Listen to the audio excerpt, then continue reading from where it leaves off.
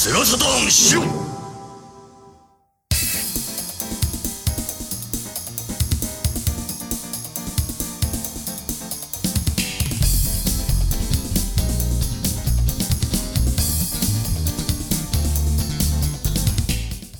Well, welcome to the latest episode of Editor's Corner, and I'm Saturn Dave, and I've got my Saturn brother, Nick Panda, with me today, so really lucky to have him on. How you doing, man?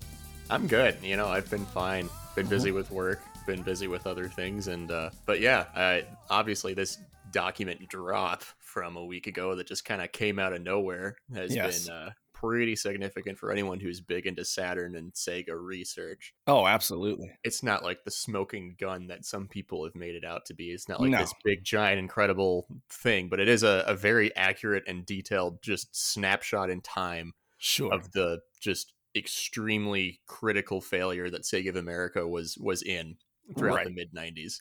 I mean, when we first got it and we started peeking at pages and we're like, yeah. Like what could, and I think everybody was just overselling it a little bit because we had 200 pages more to go. Right. And this is still pretty significant. It's still a giant amount of information, and some of it is pretty damning, I think. Mm-hmm. Well, I mean, having you on Editor's Corner is a long time coming, honestly, but what better way to do it? Because you are a broadcast journalist, and you're also quite a bit of an investigative journalist as well. You do a lot of investigative journalism for the important news, which is about Sega Saturn, right? yeah, exactly. Yeah, no, in my professional job, we often go through documents such as these via public records requests. We hardly ever get stuff that's confidential for ethical reasons and whatnot, but that does sometimes come out every now and then. What this is like, I mean, I'm used to going through public court documents for criminal cases, Freedom of Information Act stuff for, whatever money the city is spending on X thing, and other, publicly run departments like that. We hardly ever get, a document like this showing us a private business, showing us the inner workings of a private business. And even in Sega research, we hardly ever get this. So we're, this is it's literally a confidential document for insiders at Sega, for execs, for leaders, for anyone else in their marketing team, anyone who's responsible for the pocketbook of Sega of America got this nearly 300-page whopper of a document. Like someone's personal folders on Outlook. Right, yeah. And they had their own notes like scrawled into pages here and there. Like some dude at Sega wrote into this scan. Exactly. Yeah. And now here we are 20 some years later, nearly 30 years later, and we're getting a look at it, which is just fantastic. And I mean, that's something that you do a lot on the Pandamonium reviews is you do a lot of research and you usually unearth some crazy fact that people didn't know about games before. And it kind of provides a lot of context and insight on those games, which makes those things infinitely watchable. So if anybody is living under a rock and doesn't know, you need to check out Pandamonium reviews every US Sega Saturn game. It's a phenomenal mini docuseries. I can't really call it mini at this point. Some of them are mini, yeah. Some of them are more than feature length now. I'm a fan of them going long, because, it takes you long to do them and then they're much anticipated. So let's get right into this. You did a very, very thorough analysis, like over 3-hour reading and analysis that folks should check out too if they want to get into the nitty gritty. But let's basically talk about like the big picture, the takeaways from this whole document. What can we glean? Right. Yeah. And I think one of the first highlights just in order of the document is the inventory logs that we're getting a look at. And this is for every platform that was active at the time. So this document was from April of 1996, though there are some sections that come from March of 96, January 96. And as a whole, this entire collection of documents is giving us a look at the inside of Sega of America between May 1995 and April 1996. And for those who don't know, this was a fiscal year review for 97 that was bought on eBay for about $450 a year ago. And then there was an effort to archive it that kind of fell through. So the gentleman, the Golden Dreamcast, who bought it, just went ahead and did it himself and put it up on the Internet Archive, and it made it to Sega Retro. So just to fill folks in, this is a huge binder What did you say? 280 plus pages? 289, and that's okay. if you're counting scans of folders and stuff like that. Oh, right. But Okay. the PDF is 289 pages. And yeah, big shout out to Golden Dreamcast for posting this publicly for everyone to see. I mean, you could easily sell this to someone like a private collector who will shelve it forever and never show it to anybody. So we're very fortunate as a community to have someone like Golden Dreamcast Absolutely. buying this for everybody to look at. It's very valuable to studying video game history. Absolutely crucial. Starting with inventory, what do you got? So, they go over, as of April 3rd, 1996, across Game Gear, Genesis, Sega CD, 32X, Saturn. How many chunks of hardware do they have in their warehouse? How many copies of specific games do they have in their warehouse? They even go over peripherals, like you want to buy an AC adapter for the Game Gear. How many of those do they got in the warehouse? They break it down in these columns. If you go to page 40 of the PDF, that will tell you, it's like a key, sort of a legend of what each column means. They're weird jargony words, but they're explained in the document for the layman to understand. For nearly everything that they were working on across all platforms, we would find out that there were tens of thousands, sometimes hundreds of thousands of copies of a certain thing rotting in their warehouse, with very few stores ordering them, very few retailers ordering them. Yeah. Some were doing okay, but most of them were in a situation where it's like, okay, there are way more of this thing in the warehouse than there are people ordering them. A couple of quick examples. Sonic and Knuckles for the Sega Genesis. At this point in time, they had 250,000 copies in their warehouse. 0 stores were ordering them. And this is, of course, when 16-bit's on its way out. We see a lot of Genesis stock, despite overall 16-bit sales going down over the previous few years. Right. And they have so much inventory of 16-bit goods that are not getting ordered. Game Gear stuff, they add up the amount of Game Gear games that they have in their warehouse, and it's 941,000 Game Gear games. That's nearly 1 million, and only 7,000 of those games are being ordered by retailers at that point in time. That is dismal. 32X, horrible picture painted here. Going over the various hardware bundles they had, you want to buy the console, you want to buy it by itself, you want to buy it with a specific game. They have these individually listed. You add them all up, they had just over 400,000 32X consoles on hand in their warehouse, 0 stores ordering them. Literally no store at all is ordering those machines. And later on in the document, they talk about that. They talk about this inventory issue. Mm-hmm. And for 32X, one of their goals is to determine the scrap value of the 32X consoles that they had. They were going to drop the price down to $50, at some point $30. Like a test market. Right. Yeah. Yeah. And even with that incredible discount, they were still thinking, we're going to have to scrap some of these. And it's believed that some of them might have been used to make printers. Yeah. And then some of them were just straight returned. Right. I read an article just the other day, a kid who worked Babbage's through all 3 console releases, from 94 to 96. And, said that the 32X was pretty much dead on arrival. It just sat on the shelf. Nobody bought it. And they ended up having to send it back. It died at launch. Yeah. And the Saturns themselves sold all of the pre-orders at the early launch, but then the rest sat in the back of the store. But like when Sony PlayStation came out, it was just boom, hotcakes, like moving them out, and they had more people wanting them than they had Sony PlayStations. It's right. Great. They couldn't make enough of them. They couldn't keep up with demand. And this document does log, the amount of Saturn kits that they have that are being ordered. And it's, the Saturn hardware on hand isn't as bleak of a picture. They have 25,000 in the warehouse and about 1,000 or so ordering them. So clearly they're still manufacturing consoles. But you get into some of the games and some of the peripherals, that's when you get into the shit of the Saturn inventory. They add up all the inventory that they have on things like controllers, multi-taps, RF units, Virtua sticks, the arcade racing wheel. All those peripherals added up was about 250,000, and only 500 of those were being ordered. And then games were doing okay. It was 187,000 Saturn games in their warehouse, and 70,000 of them were being ordered within the next couple of weeks. So those were still getting somewhat filtered out of the warehouse at a decent pace. It really depended on the game. They had a lot of copies of specific games that weren't doing well at all.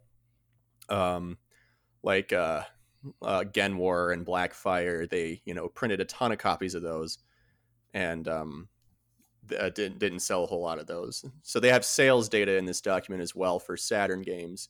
Right. And I'll just kind of jump ahead to that section if I can find it here. Well, while you're finding it, I watched your analysis video and I was thinking, could it be that they, in 92 and 93, when they had really big years and they probably needed a lot, they were selling a lot of Sonic 2. They were just like, okay, well, let's order 250,000 more, Yeah. Let's get 250,000 Sonic and Knuckles cartridges. And they didn't anticipate just like the brakes getting hit, from all of the kind of bad will that was being generated with Sega, with all the multiple consoles and the mixed messages. And so then all of a sudden there wasn't the demand for it anymore, or just, Virtua Fighter hit. Everybody saw that and nobody cared about 16-bit anymore. But either way, they overordered, which is something that a lot of companies don't do now. Like Nintendo, starting all the way back with the Wii, just artificial scarcity, let's just make less and pretend that it's like super rare and have everybody clamoring for it rather than having more and then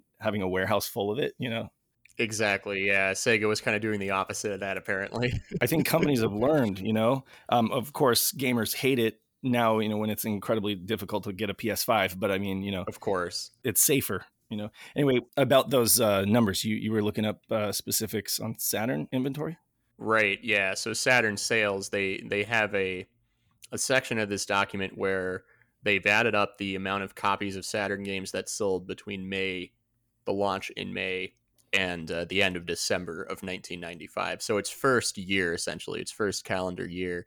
And some of these sales numbers, like we knew that that the Saturn didn't do well in its first year, but we didn't know it was this bad. The top selling game was Daytona USA at 89,000 copies sold, which that's not like awful. That's not an awful figure. That's okay. Right. But there were other games for the PlayStation that were selling hundreds of thousands of copies that year. And meanwhile, Saturn's top selling game is only sold 89,000 copies. And we get into things like Sega Rally, which they note as a slacking sports title. There's a separate document about the sports game status, and they noted that Sega Rally wasn't selling as well as they wanted it to. That was in at 42,000 copies, which that's not horrible, but it's not what they had hoped. And a couple things here. Rally racing in general was not as popular in America as, say, Europe and Asia.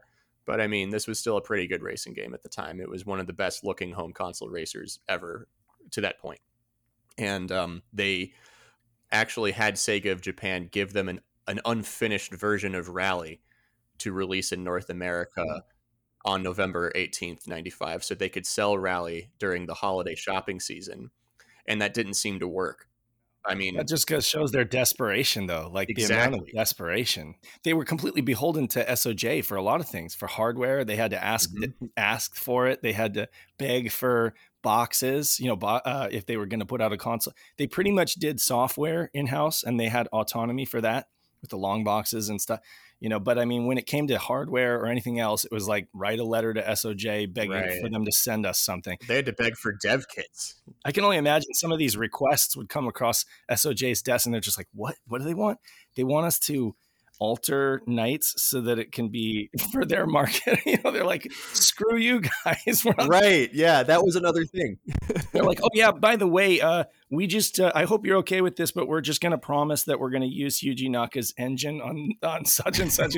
They're like, care to ask, right. Yeah. Maybe let us know months ahead of time instead of this last minute request. It probably had something to do with the friction or the drama between those two. Oh, I'm sure. Because again, Japan, there's a proper way to do things and there's an improper way to do things. And the American, gunslinger kind of, just shooting from the hip, like we're just going to do whatever, doesn't really fly, or at least maybe they'll accommodate for a while, but after a while they'll feel like it's a little impolite, right? Exactly. Yeah. And that was another thing mentioned. You brought up Knights. There's like a part of the document where they're talking about games that are soon to be out and their problems with them. And Sega of America said that Knights into Dreams was too childlike. They wanted to market to teens and younger adults, and they were worried that Knights was marketed towards like babies, basically. And they wanted to ask Sega of Japan, and presumably they must have asked them to make Knights into Dreams more mature for the American audience, like making Kirby's face angry in ads sort of thing. Like they wanted to alter the artwork of Knights to make it more profitable. Right, which would be something if it was like a third-party game, but this is Yuji Naka we're talking. This is like they're fiercely protective over this their is stuff. Royalty over there, right? There's a March 27th email from Shinobu Toyota that says, now that this is Sony's fall release of Crash Bandicoot. Yeah, exactly. Bandicoot. Sick. Let's find out their marketing plans, TV creation direction, media budget promotion, and reflect back on our Knights plans. And I think that Tom realized that it's like, okay, Knights is the closest thing that we have to a mascot game that could go up against Crash Bandicoot. Let's make it more prominent at E3 because they had it kind of swirled away off to the side. And they're like, at the same time, our would-be mascot game, Sonic Extreme, is nowhere to be found. Right. It's not even close to done. Let's start dismantling that and sweeping it under the carpet. So they made what was on this floor plan, this huge, dominating, it was like the first thing you see when you come in the room, and it spanned almost the entire width of their area with what they thought would be, playable demos. They ended up kind of cutting it in half and putting it off to the side and sharing that space with Knights. It's just funny. It's pretty hilarious. Going back to some of the sales numbers, I'll only highlight a couple more here. On the very low end of Saturn games in 1995, Genwar only sold 4,000 copies. That was the lowest. That's so sad. That was the lowest. And as a stall, a legitimately good game, only 9,000. Blackfire sold 12,000. And they noted that Mysteria Realms of Lore sold 0 because they had to recall it due to a copyright dispute with Dungeons and Dragons. They later re-released it as Blazing Heroes. So that RPG, Riglord Saga, is essentially what it is. They had to basically not sell it in 95. They missed out on RPG sales that year. So I wanted you to comment about that. So I have a copy of Mysteria Realms of Lore, right? Yeah. And there are collectors say that it's about 1-to-1. They're about equal in terms of like being able to find them out there. They printed a lot. So by saying 0, do you think that's to protect their asses? Like, do you think that okay? So they're just pretending like they didn't sell any of those because they don't want it on paper. They don't want it on paper that they actually, because of the potential. If you go on Usenet, there are people throughout 1995, plenty of Saturn owners saying, "Yep, I bought a copy of Mysteria," or "Oh, I can't buy Mysteria anymore." And there's a thread of people talking like, "Oh, those who got it are lucky to have bought it early because now you can't get it anymore. They had to recall it." And for the record, they're just saying we didn't sell. They're saying 0. Yeah, they're saying we didn't sell any of it. Which that's not good metrics to say that the only RPG in your console sold nothing when this would later prove to be a competitive market for RPG games. And Sega had a bit of a foothold on that in 16-bit with Phantasy Star, Lunar, etc. So wow, okay, not good. Well, anything else on that front on the Saturn software? If we're talking software, let's talk sports. Yeah, so there's another doc. They talk about the sports sales quite a bit, which is important. Like I know a lot of us, most of our listener base is not. We're not really big into sports games. A few of us may be, but most of us want shmups and fighters and like the actions and RPGs and stuff like that. We don't play a lot of sports games, but that was the bread and butter for Sega of America. That was like what put food on the table for the Sega Genesis. More than 1 million copies sold of, I can't remember which NFL game it was on Genesis. Maybe it was Joe Montana. Either way, they sold a crap ton of football games, and that made them a ton of money. And in 1995, they couldn't get a football game released. Quarterback Attack with Mike Ditka does not count, although we love it very much. That's not really a true football game. So they talk about that being a critical issue. And on one page, they compare the sales of World Series Baseball to NFL Game Day on PlayStation.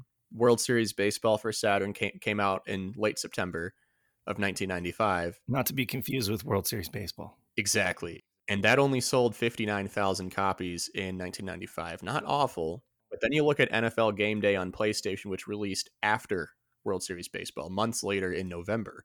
And in very short order, nearly quadrupling the sales of World Series Baseball, pushing a couple 100,000 copies. And that's already beating every game on Saturn in North America. more than double the sales of every game on Saturn in North America individually in that year. I think that reflects the larger install base, though. I mean, across the board, you're going to see it over and over and over again. This PlayStation title sold more than Saturn, but I mean, look at how many consoles they sold in the first month. What was it?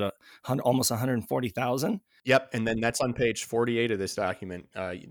Month by month, we see throughout 1995 the sales of Saturn consoles and the sales of PlayStation consoles. And, we had that surprise release in May to, quote, get the jump on Sony. Not a real quote, but that was like the cited reason for Japan forcing the early launch in America. Something Tom Kalinske has said nowadays he did not want to do because they didn't have enough games. Somehow they thought it would be an advantage. It definitely backfired. The console wasn't ready to release that early in America. No. And by virtue of there just not being enough consoles manufactured. They didn't have enough machines to sell to all the stores in America in May. They had to roll out gradually by region. And this is something that's in a now 4.0 Ford, unfortunately, but I've screenshot it. Business Wire article showing that, it launched in May, but, states like Ohio, Michigan, and the city of Nashville didn't get it until July.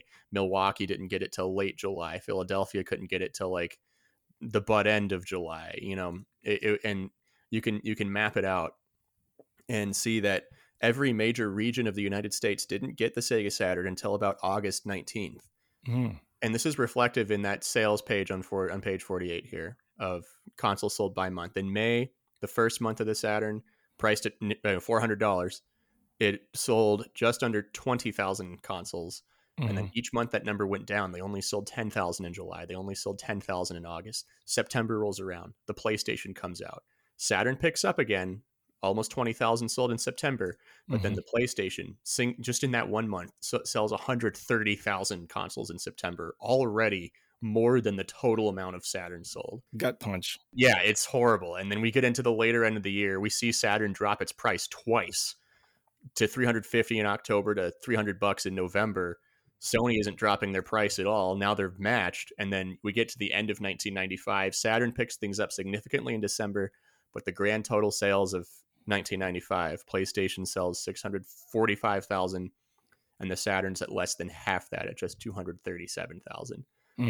Just absolutely annihilated by Sony in that 1 year alone. We knew it was bad. We did not know it was that bad. Like, this is horrible. I mean, meanwhile, they're wasting their time and their money with this 32X thing that's just going to sit in warehouses, right? Right. They got 400,000 of them rotting.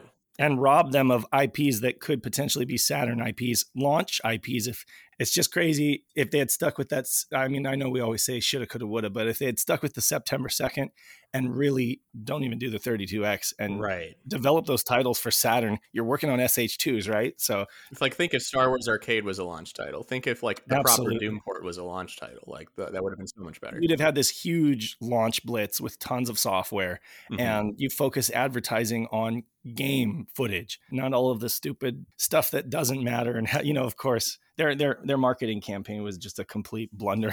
Wild and out, yeah. I mean, we all love it, right? Like, it's great for memes, and it's great to put shots of creamy 3D graphics in your videos and stuff. But I mean, at the end of the day, I think they just misjudged their consumer. They kind of, again, it was an inability to change. It was an inability to read the room and evaluate, like, how can we change in response to the way that the market has changed, Robert Leyland, one of the leads on Gen War, one of the first person I've ever interviewed for this series, said it best when he told me that Sega had a lot of success with the Genesis in America. Then Sega of America got arrogant. They got cocky. They got a little too big for their britches. They thought, all right, we're doing great. And they kind of lost track of what made them successful. They lost track of treating third parties well, treating the media well. Absolutely. Things started falling apart. I also feel like because they were competing so fiercely head to head with Nintendo, they got into this mindset that they had to compete with Nintendo on every single front. So if Nintendo releases a handheld, we have to release a handheld. What they don't realize is there's another company coming, and it has tons of cash, and it's just going to put all of its eggs in this one basket called the PlayStation. And so it's like, Sega was too busy thinking like they had to do every single thing that Nintendo did. But what they really needed to do was put out a 32-bit console that was successful, Exactly. And they were just too busy plugging up the damn, several holes, like with the 32X and the Sega CD and the Nomad and the Game Gear. That's definitely what happened. Did you see that email about the Nomad where Len Ciceretto kind of chews Tom out? Yeah. Tom, you're going to hear this a lot this year, so you need to realize when we cut every corner, there isn't much left. And Tom is like, why didn't we, advertise the Nomad? It's like, with what? With what money, Exactly. The back and forth emails between Tom and some of the other execs at Sega were pretty good. That's in the very, very end of the large PDF for those wondering and wanting to read them. So much good content there, though. It's great. Not a whole lot of like vicious back and forth per se. No, it's more like passive aggressive stuff. It's just kind of like it. Yeah, because to be fair, Tom starts off the email saying, "Was anything done?" That's kind of like saying, "Did anybody drop the ball?" Is it too late? Right. Something we could have done. And the folks that are like basically where the buck stops, they're like, "Well, what did you expect us to do?" I mean, Yeah. So it was frustrating. You could tell he was frustrated in those emails. He went to Japan. He saw that it was just killing it over in Japan because, of course, in '96 they had Segata. They had this wonderful campaign. So the Saturn had a personality. It had kind of like a persona, Its personality wasn't the weird cone head commercials that we were trying over here, right? Exactly. Yeah. He was seeing that and he was just kind of frustrated because it was the complete opposite of what was happening in the West. And he was like, how do we show that at E3? Mm-hmm. How do we show that it's doing well in Japan? And he's like, how do we mirror the Saturn's success in Japan over here? You could tell that Tom knew what was going on. We're always like, why didn't Sega of America see this? Why didn't they understand that what they were doing was wrong? Well, we get a lot of self-awareness in this document through the emails and other statements in the marketing plans and business plans that no, they were very aware that they were not doing well. They were very aware of specific problems they had with certain games, genres, with their horrible communication between America and Japan. They were very, very well aware of that. They were. And Tom was frustrated. You can read it in his emails that he was just annoyed. And he did resign months after the events of this document. That's right. It's July, right? Yeah. He turned in his resignation, I'm pretty sure July. And I think he stayed on until September. He agreed to stay on for a bit. But yeah, he turned in his resignation that summer. Yeah. In the list of, I don't know, there's like this. These are the things we got to do. Strategies. We have to price competitive to PlayStation at $249. Of course, little did they know in 1 month PlayStation was going to drop a bomb on them. PlayStation dropped to $199 to compete with Nintendo 64, which was imminent. So it was like PlayStation drops to $199, and then Sega of America is in like talks with SOJ overnight, the first night of E3, and they're going back and forth, and they finally get approval to drop to $199. And then they have to go to Sega of Europe and do the same thing with those guys, and it was like 199 pounds. So they were already bleeding, right? Now they're just gushing, Make Virtua Fighter 2 a huge hit. I like how they just say, make it a hit. How do we, right? Just make it a hit. Just figure it out. Make all these key titles a hit. Knights, Virtual On, Position Saturn as a high-tech console with an internet browser peripheral introduced at E3. So that was one of the big things in this document. Lots of talk about the Netlink. Lots of talk about positioning Saturn as a high-tech console. So they're like, okay, this is our Hail Mary pass. We're going to rebrand this as an internet appliance for $400 and hope that sells Saturns, You can browse the internet and play, Virtua Fighter against your cousin on the East Coast or something like that, which of course Virtua Fighter was not a Netlink game, but, no. Probably thought it could have been. Or they didn't have any games yet at E3. What they did have is browser. They had the Planet Web browser running on get your dial-up JPEGs loading, one image per 2 minutes, kind of a web browser. So I guess the Pluto prototype existed. They had SOJ build that first, and that's kind of the backbone technology that the Netlink carts were based on. But it being a prototype and not passing UL inspection and FCC guidelines, they couldn't plug it into a live phone line at E3, so they couldn't show it at E3 basically. And what they did show is like a cobbled together half American, half Japanese setup, showing folks that they could browse web pages. Yeah. Everything about it was very like thrown together last minute, It gives me anxiety, honestly. Exactly. And I liked that they talked about selling the Pluto, which for those unaware, that was the unreleased prototype of a Saturn that it has a Netlink modem built in, and it has a hard drive built into it. They were going to sell it for, was it $550 or something like that? Right. When later that year, the price of a Netlink adapter MSRP is 200, and the price of a Saturn would drop to 200. So you could either buy a Netlink and a Saturn for $400 or get this all in one for $550. Pay an extra $150. Right. Well, what they get ended the up, same so thing. then they ended up packing a Saturn and the Netlink into one with the keyboard for what, $400 basically. Something like that. Yeah. Yeah, I think it was $399. And I mean, okay, that was kind of like a compromise, you know, but it's like at that point, the Saturn itself had such poor cachet, you know, like and it had such a weak start and such a low install base right out of the gate. Like they're trying to recover. Did you notice there were some memos about them starting to build kiosks at this time? They're like, okay, we need to gain parity with Sony on the active kiosk front. So they like manufactured like 4,000 kiosks. And I noticed Circuit City was like one of their few like supporters. They had like they had a bunch at Circuit City. There were a lot of stores that had PlayStation kiosks that didn't have Saturn kiosks, including KB Toys, which Tom Kalinske has cited in an interview that's one of the business relationships that was ruined by the surprise launch. So they had no presence at KB, and meanwhile Sony had like nearly 800 kiosks throughout KB.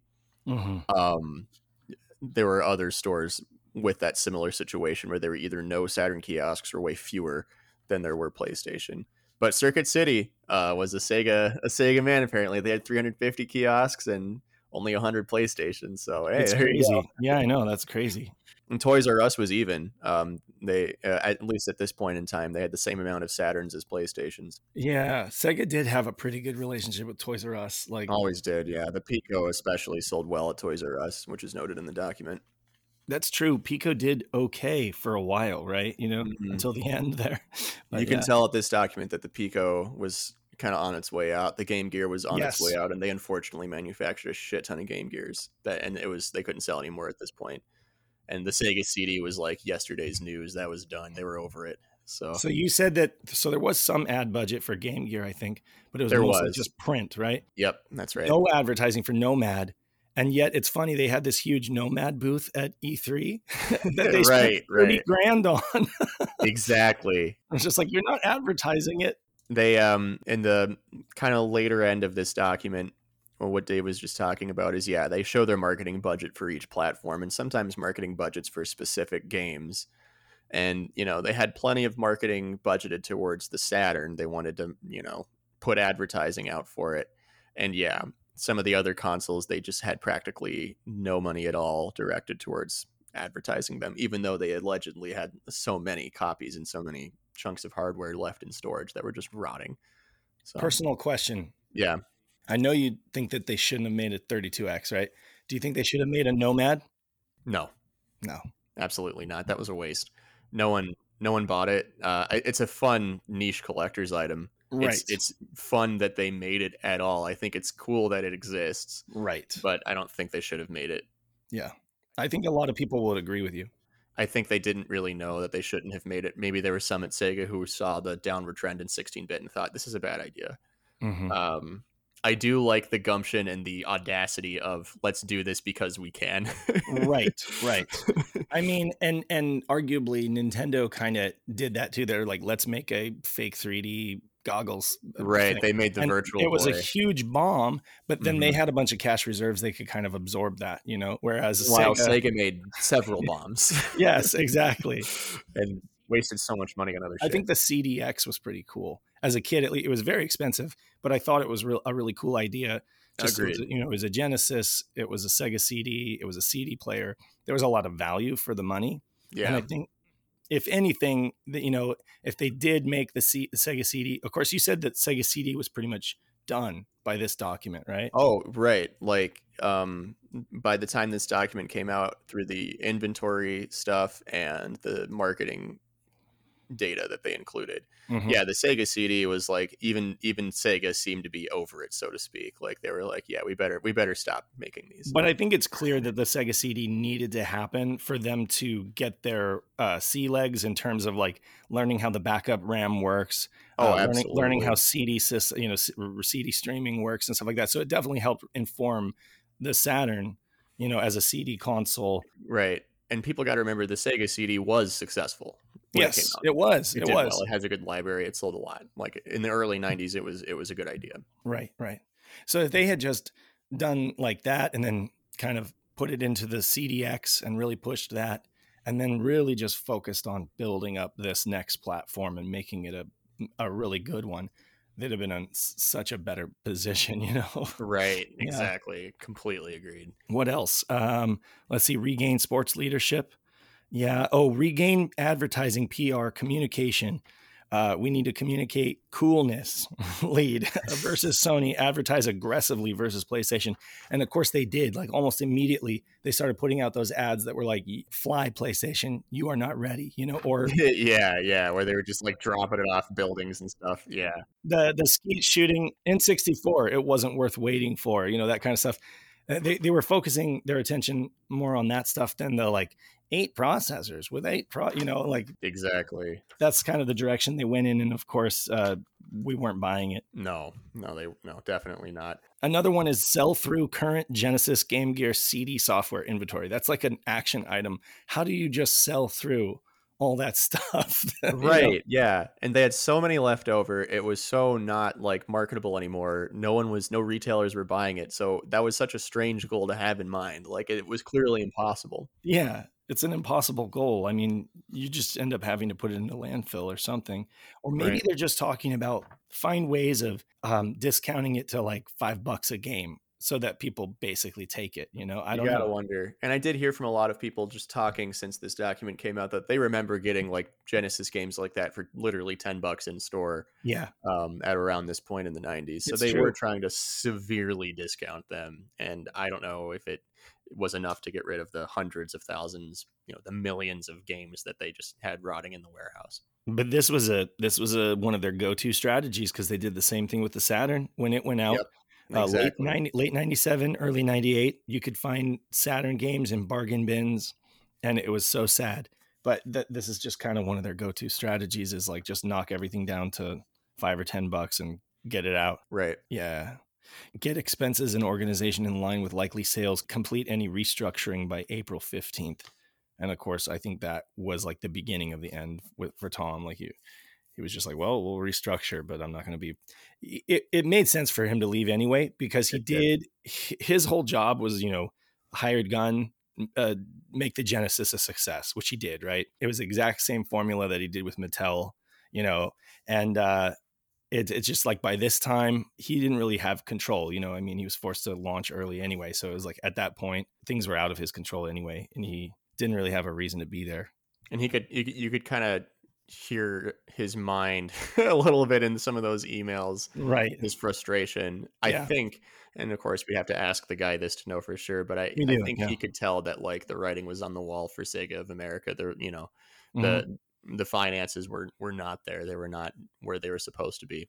And it wasn't to him. It must not have looked like a what's the word I'm looking for? Very manageable situation, I guess. It wasn't. It was a sinking ship. It wasn't a pit that they could dig themselves out of. Right. Yeah. There's a fun document here going over the status of some of their sports games. It's page 220. Okay. And that goes over some of the sports games that are in the pipeline and their problems with them. And they, again, going back to the football problem, they couldn't get an American football game out. And they really needed one. They needed to recapture the football fan base they had on Genesis that they were losing to Sony. And they had this Microprose NFL game that they were working on. And under issues, it lists extremely low quality. Yes. Extremely low That's quality. The problem. And 6 months late, not finished. And then they have a separate column next to it called Action Required. So, okay, what do we do about this problem?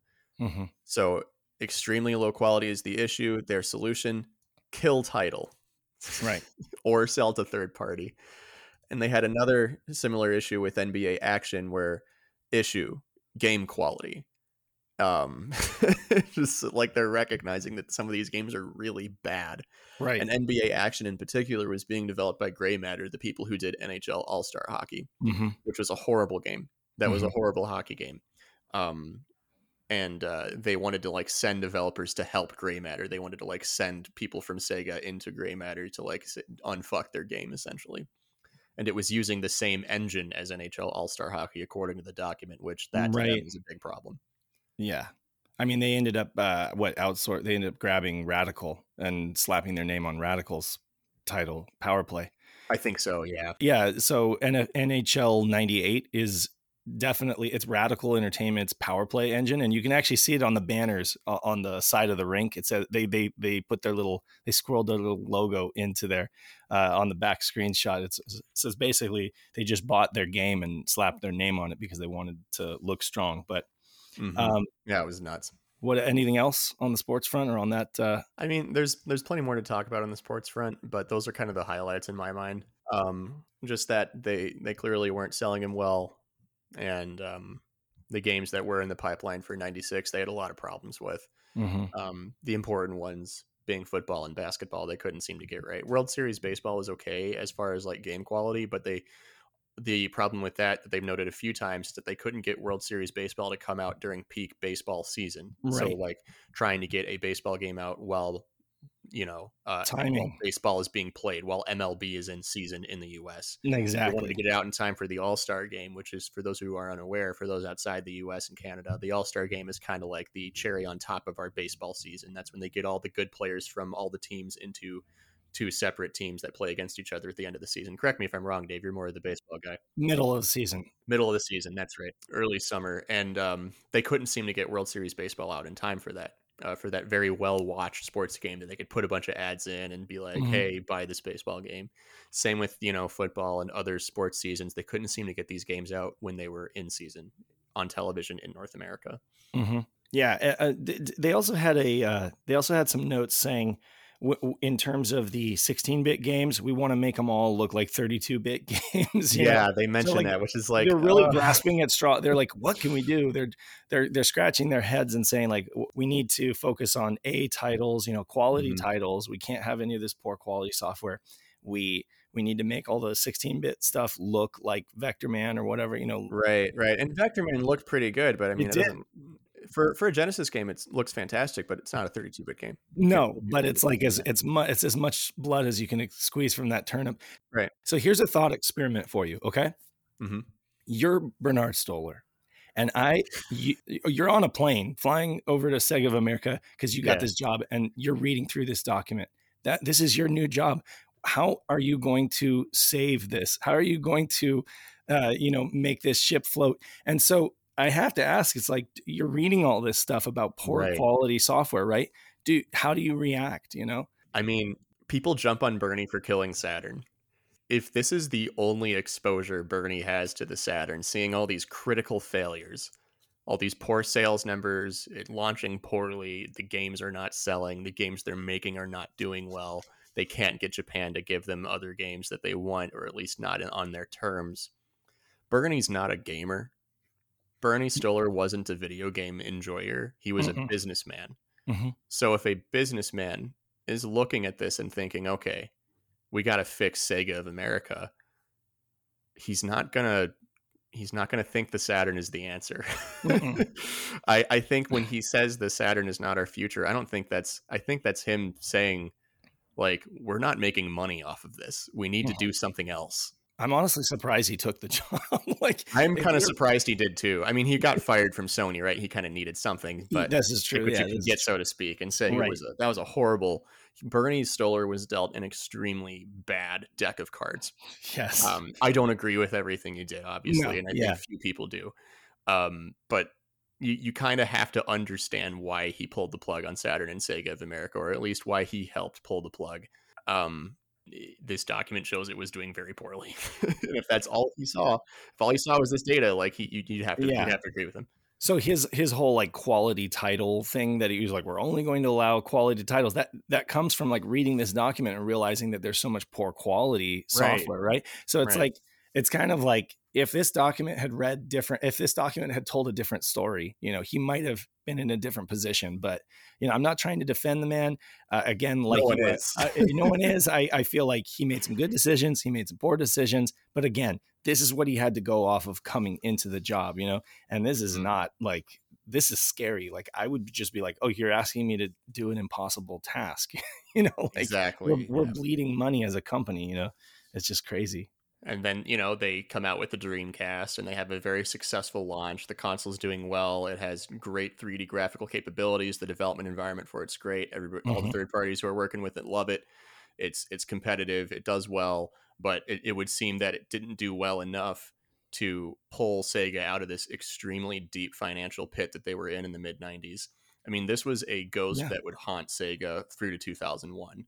Such a deep financial pit that the owner himself would put his own money up to save, or at least keep the company going for a while. That's crazy. Right. Yeah. It's no wonder they left the hardware business. Sega of America lost the entire company so much money. Yeah.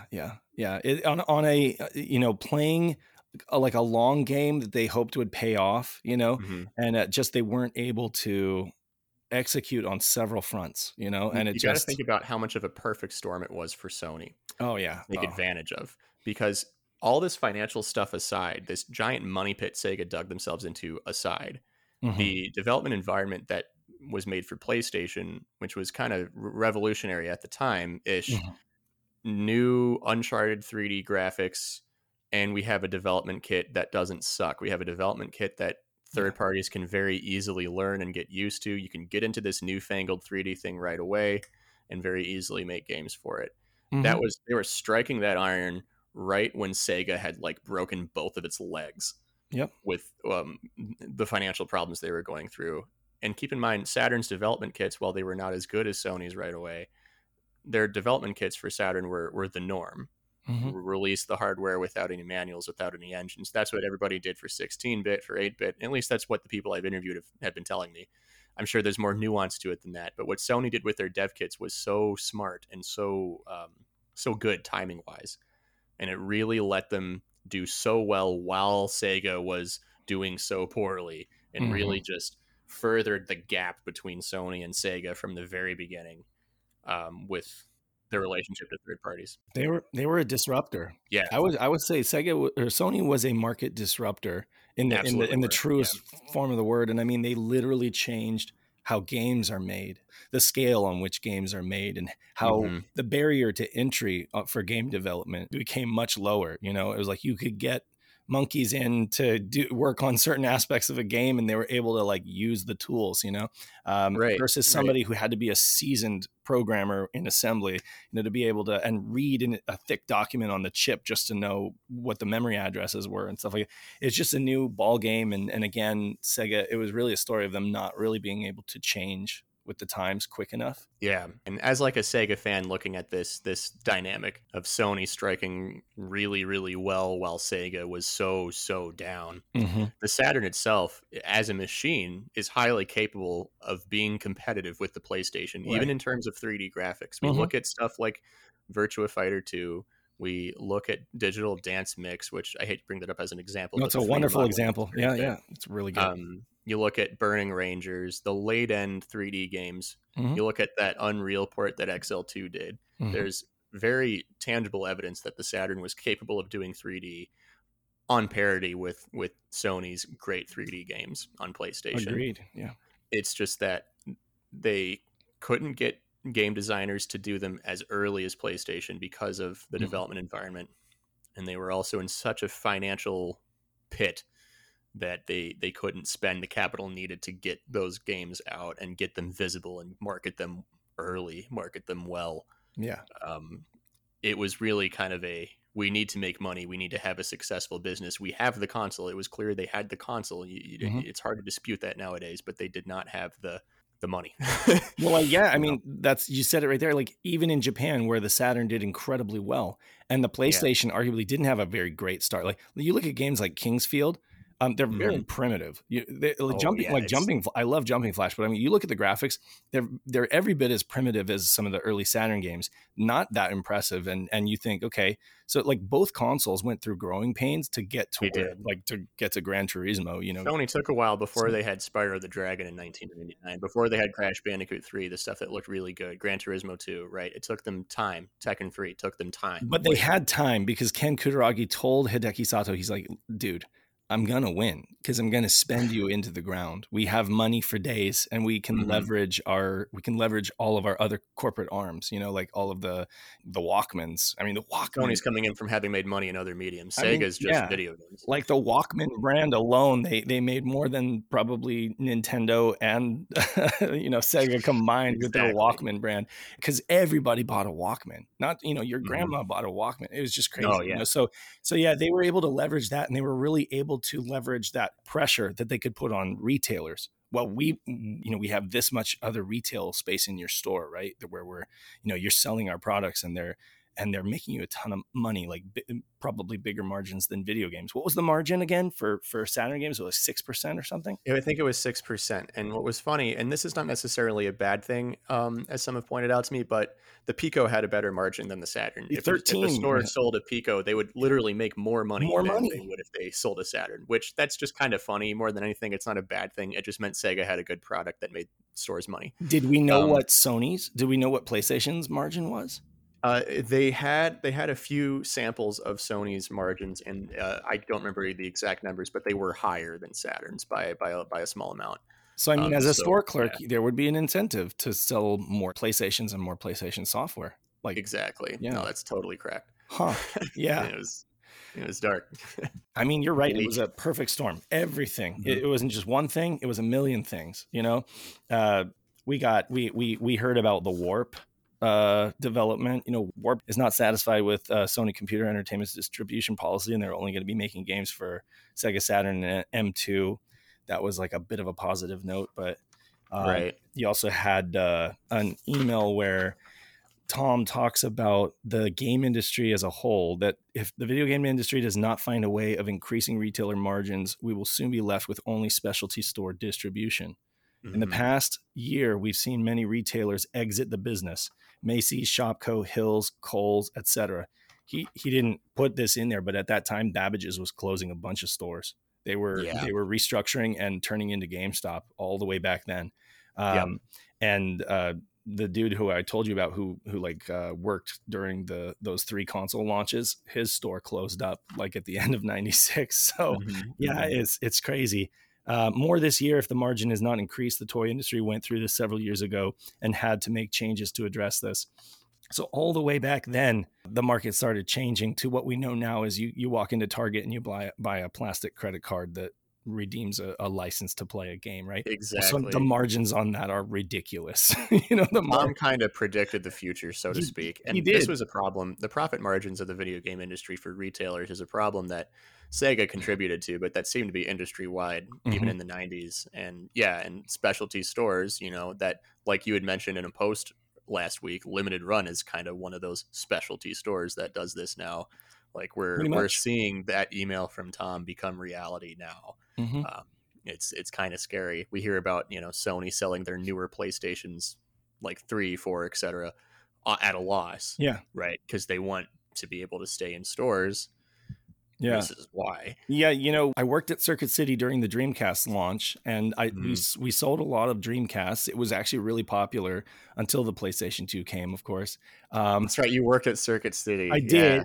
I was like 7. I was like 17. What I remember is that we really didn't push the N64 that much. And it's funny. Like, I know tons of articles talk about how great the N64 was, or how it held on for a while, but really the thing is we didn't make a lot of money selling Nintendo 64 games because they were cartridges and they were incredibly expensive.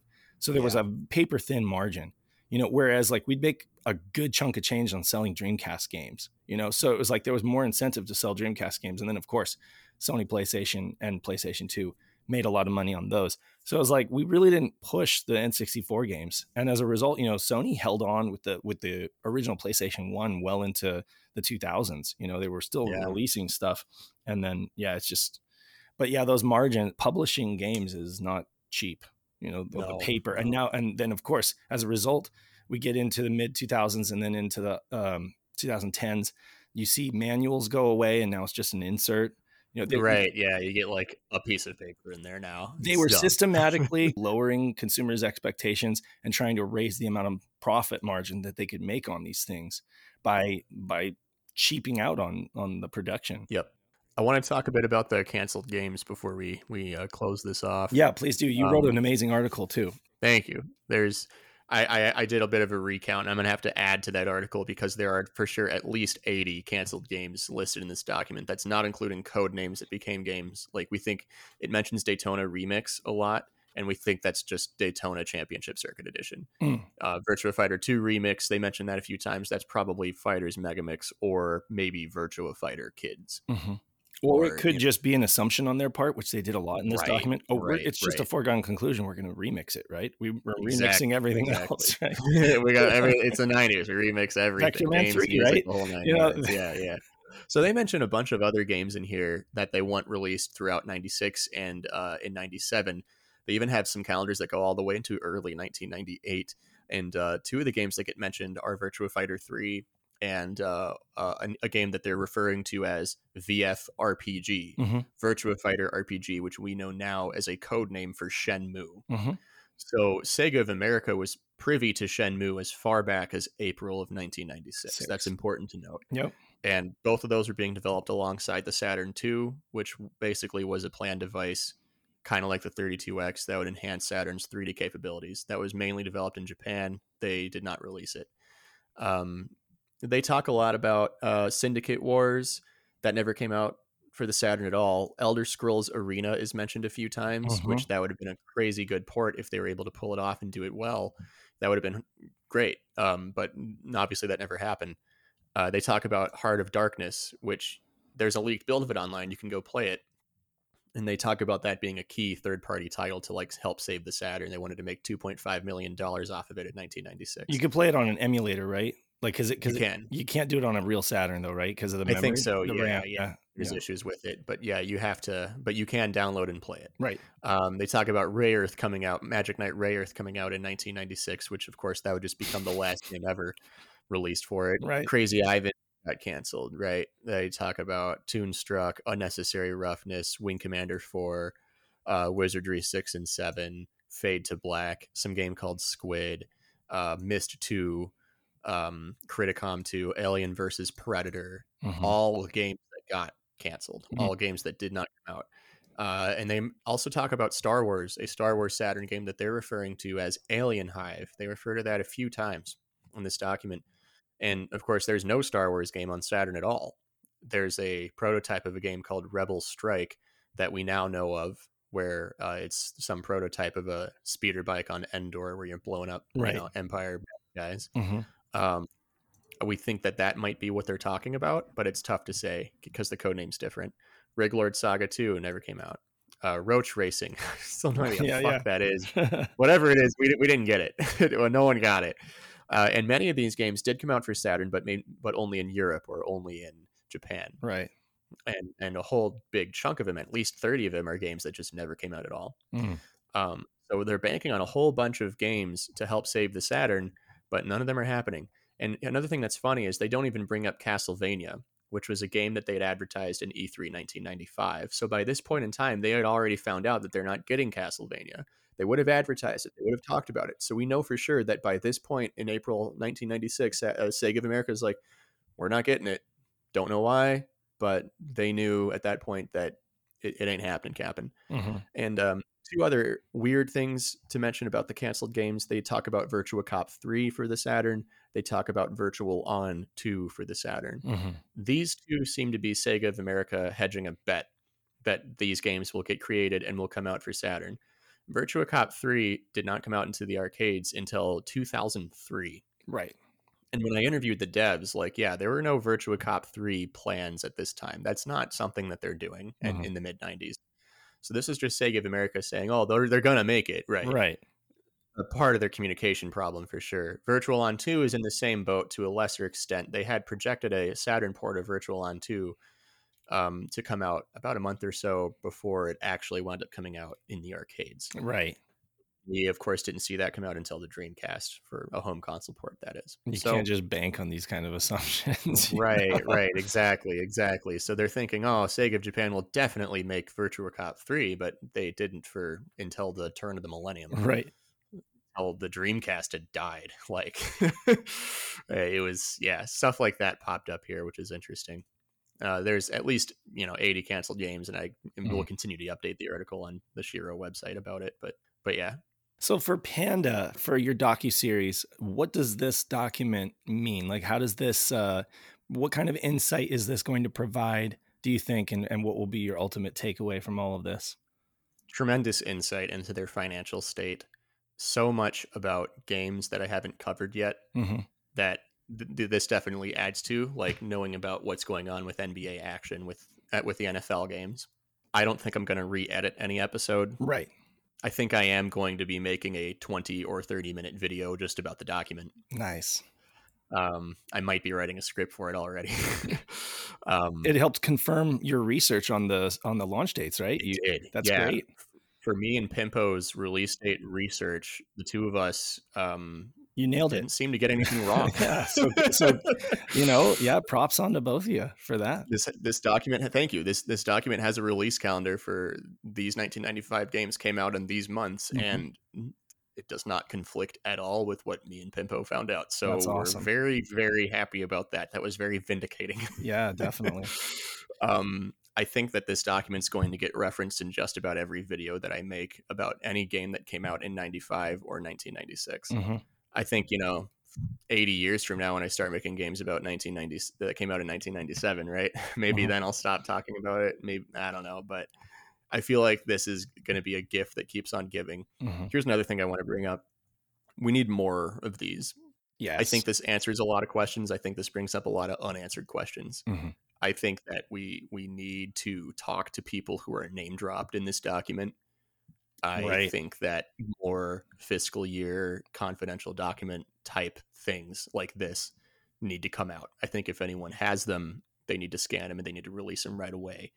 I hope that more of these pop up on the internet. I hope that we get more insight into the life of Sega in the mid 90s. This already gives us so much, but it tells us that there's so much more to be talked about and to be discovered. Right. It's just great that it came out, and I can only hope that more things like this do. So absolutely. Yeah. I mean, just sitting on a hard drive somewhere, there's a Outlook personal right? It makes you folder think how many people are just sitting on stuff like this. Like this guy, Golden Dreamcast, he sat on it for a couple of years. He was working to release it. I'm not saying that he's wrong for that. He was definitely making an effort to get it out there. He wanted to do it right. Yeah, he didn't. It just took him some time. Force of Illusion crapped out on him, and then he just said, "Fuck it, I'm doing it myself." I'm doing it myself. Yeah, exactly. Props to him yet again for doing that. Thank you so much. Yeah. Well, and I think you're right. We need these stories are going to die with these people and with these machines that are going to get scrapped or whatever. It's like, this is game history. We are, as an industry, they're much better about this nowadays, documenting stuff. And even then they have work to do, but I mean, they've gotten better about saving and archiving certain things, and they're able to do these like HD remakes with all this extra collateral and ephemera and stuff like that.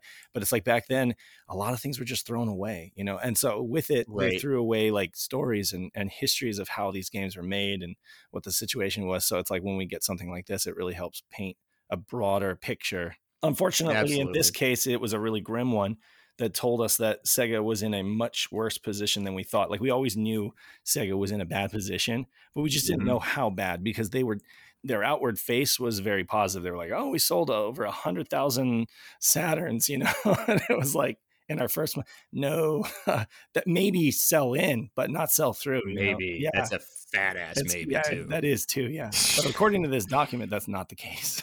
No, they lied about some of their sales numbers. We've confirmed that now. We knew it, like we knew it was bad. We had no idea that it was this bad. Now, you can lie to the press, but I don't know if I think you can lie to your shareholders. So no, you can't. Unless it's about Mysteria not selling at all. Right. Then you can lie to your shareholders. Yeah, just put a 0 there. Right. Yeah, just forget about that. Legal comes up. If this gets, brought in a court case about it, let's just put a 0 on it, just in case it gets subpoenaed. Well, it was great having you on, Nick. Always wonderful to talk to you, and great having you on as a member of the Shiro podcast. And I love your video. I love your panda videos when they do come. I know they're a huge works in progress and a passion project that you do when you have time, because you have a job and a time life is the enemy. Time is the enemy. If only you could just clone yourself, right? Exactly. Yeah, we got to get on that. You had some Orbots. You could just tell them to do your editing. Tell them to do the news job, right? Maybe Chat GPT will start editing your videos for you. Who knows? But no, no. Hopefully not. Just only joking. Anyway, but yeah. So folks definitely need to go check out Nick's documentaries. Where can they find you? Go to YouTube, type in Pandamonium reviews every US Sega Saturn game, and I should come up right away. I'm also on various social sites. So awesome. And then you guys can catch us at SegaSaturnShiro.com. You can also find Nick through our website because he's on the main menu. And then also Play Sega Saturn on social platforms. Just type in Play Sega Saturn.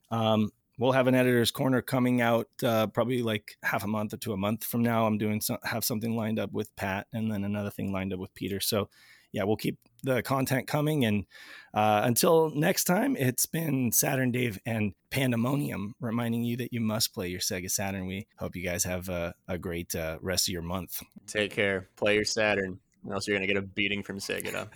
He'll jump out of your closet, judo flip you out the window.